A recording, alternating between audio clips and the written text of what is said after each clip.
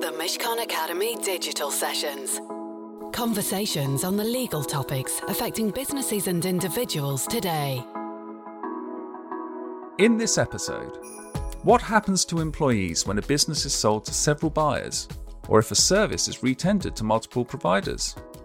Will the employees be subject to TUPE and transfer to one or more businesses? And what should employers do to prepare for this type of so-called fragmentation in the future? Hello, and welcome to the Mishcon Academy Digital Sessions podcast. I'm Adam Turner, a legal director in the employment team at Mishcon de Reya, and I'm joined remotely by my colleague Will Winch, also a legal director in the employment team. Will, let's start by going back to the basics. How does TUPE apply in circumstances where a client decides to change the basis on which a service is being provided? I'm going to take you back a bit further than the concept of the service provision change, which came into being in 2006, because it becomes relevant a bit later on. Now, TUPE started life as the UK's version of a bit of EU law called the Acquired Rights Directive, or ARD. Old TUPE, that's the 1981 regulations, they were faithful to the ARD, and it applied when a business was transferred from one entity to another. That was fairly straightforward in cases where an asset-heavy business went across. So, for instance, if someone sold a factory selling widgets, classic widgets, to a company because the company wanted a ready-made widget business complete with goodwill, IP, branding, customer lists, and, of course, widgets, then TUPE was likely to apply. And this would mean that all the employees who were wholly or mainly assigned to the business that transferred would go across to the buyer and their employment would be protected. And as I say, that's fine when you're dealing with a business with loads of plant, machinery and other tangible assets. But questions started to arise when trying to work out whether a business that was mainly made up of people transferred. So businesses involved in cleaning, or the provision of security guards, for instance, they created a bit of a headache when trying to work out whether TUPE applied. The whole process was fairly self-reflexive in the analysis. The employees transfer under TUPE if the transferee takes the employees. But what if they didn't? And I remember in the early 2000s that this became quite a sticking point in corporate transactions. You get situations where the transferor, or potential transferor, would say that TUPE applied, as it would mean that it could avoid having to make a load of people redundant. The transferee, on the other hand, would say that TUPE didn't apply, as otherwise they would inherit potential liability when the employees transferred. And in order to resolve this issue, Parliament invented a new type of TUPE.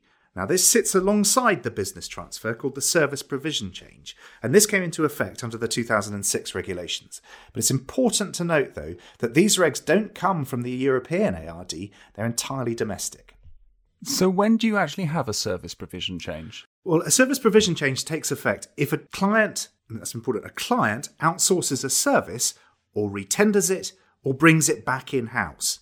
And this may trigger TUPE if there's an organised grouping of employees whose principal purpose is the provision of the service, and, following the transfer, the services remain fundamentally the same as they were prior to the transfer. If so, then the employees who are assigned to that organised grouping are protected, in the same way as they would have been if their business had transferred, and you don't have to go through the process of establishing that they were a business in their own right. So what happens if you decide to split the services? You could split them perhaps geographically or functionally, and you split them between multiple providers. Well, that's a really good question, and one that's given rise to a load of head-scratching. Now, until recently, the position had been that if the activities no longer remained the same, or if there were multiple replacement providers such that it became hard to see who was the transferee of any of the services, then TUPE wouldn't apply. So, for instance, if you've got a situation where you've got 10 firms engaged to maintain properties for a council, and the council decides to only have 3 firms providing the service, with one doing painting, one doing electrics, one doing plumbing or whatever, then the services will be so fragmented that it may be difficult to see where someone who'd been employed by one of the unsuccessful firms might go.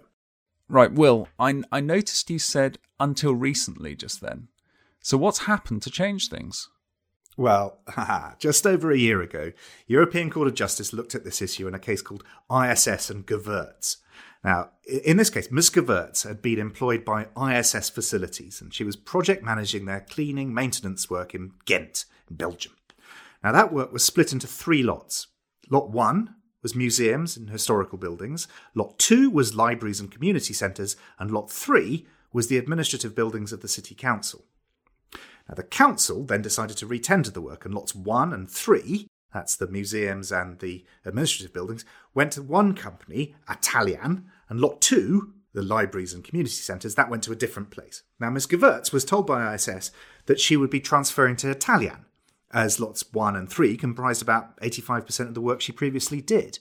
Now, unfortunately, Atalian had other ideas and said that they didn't think that the Belgian equivalent of TUPE applied in this instance. So the case made its way to the ECJ, and the question for the court was how the directive should be interpreted. Now, 3 options were identified. 1, should she not transfer to anyone? 2, should she transfer to the company that took over the majority of her work, or, in the language of the case, her principal tasks? Or 3, should her employment be split between the 2 transferees? Now, the court noted that the purpose of the directive was to safeguard the rights of the employee when a business was transferred, but at the same time, the rights of the transferee should not be ignored.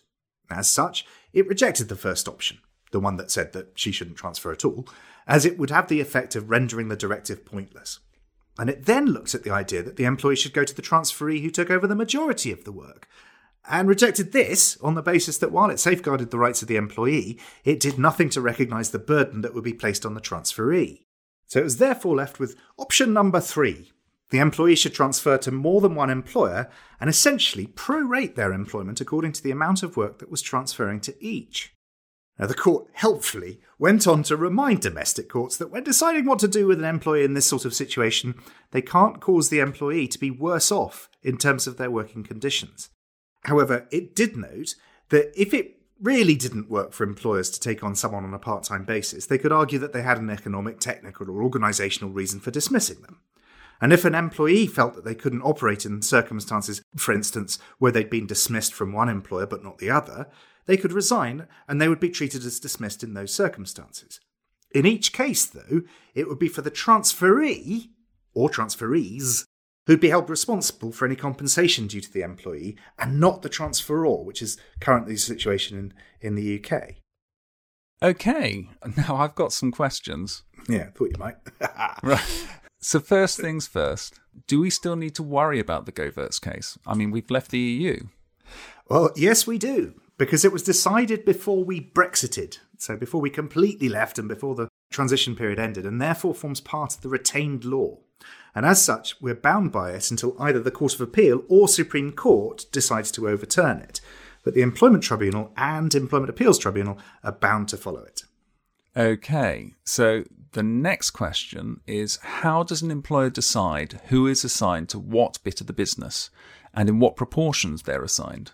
Oh, another excellent question, Adam. Unfortunately, though, although assignment is quite a key bit of TUPE, the ECJ has been particularly rubbish about defining it. However, the least worst way of defining it is by applying a few factors such as 1, the amount of time someone spends on that bit of the business, 2, how much value they give to the business, 3, what their contract of employment says about what their duties are, and 4, whose budget paid for the employee within the business. Now, a combination of these factors may give you some idea, but it won't be an exact science by any means.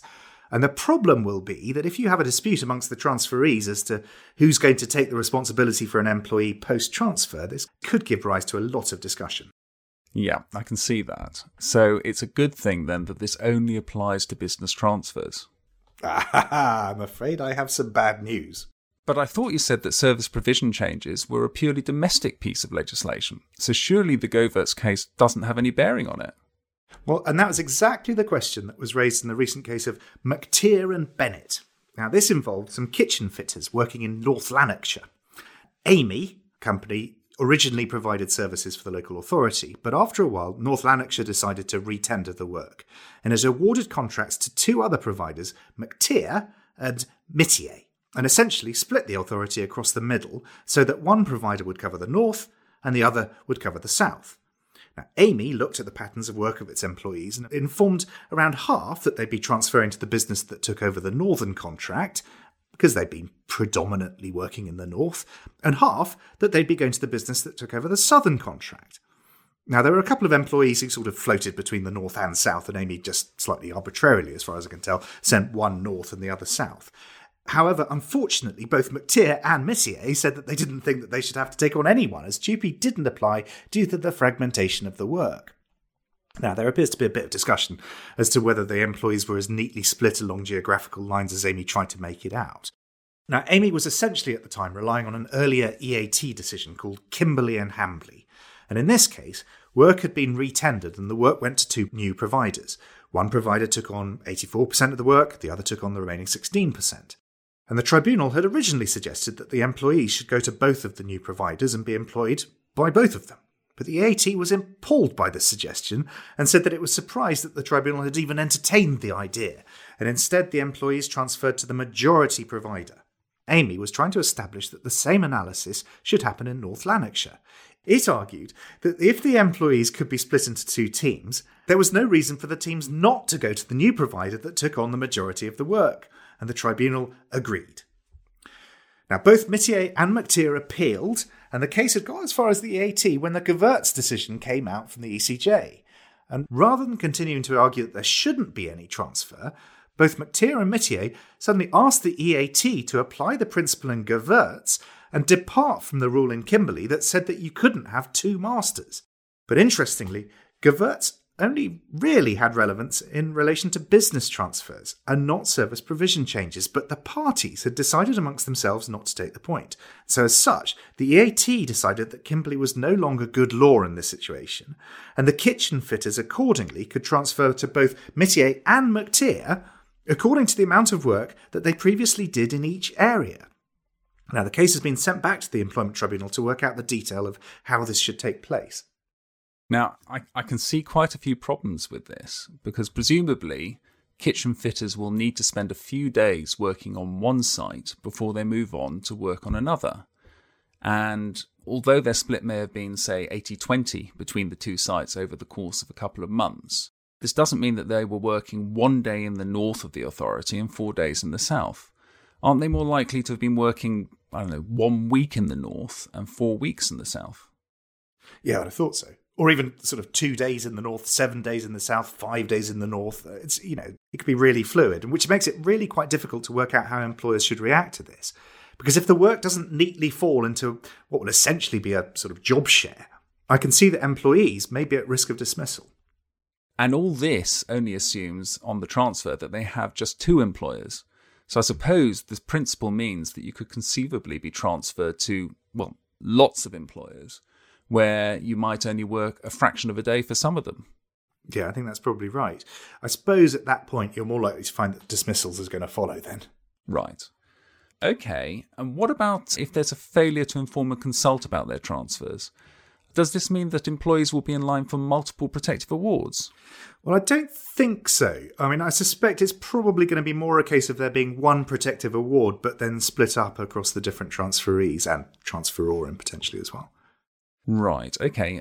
Well, another question. If the employees are dismissed, will they be entitled to multiple redundancy payments or basic awards if they're successful in bringing claims for unfair dismissal? Well, I don't see why not. So I suppose one thing is that when you're calculating a week's pay, it'll be according to the lower sort of part-time salary for each role. So it might kind of depress it a bit, but I don't see any reason why not in principle. Okay. And, actually, a very important issue. What about obligations of confidentiality?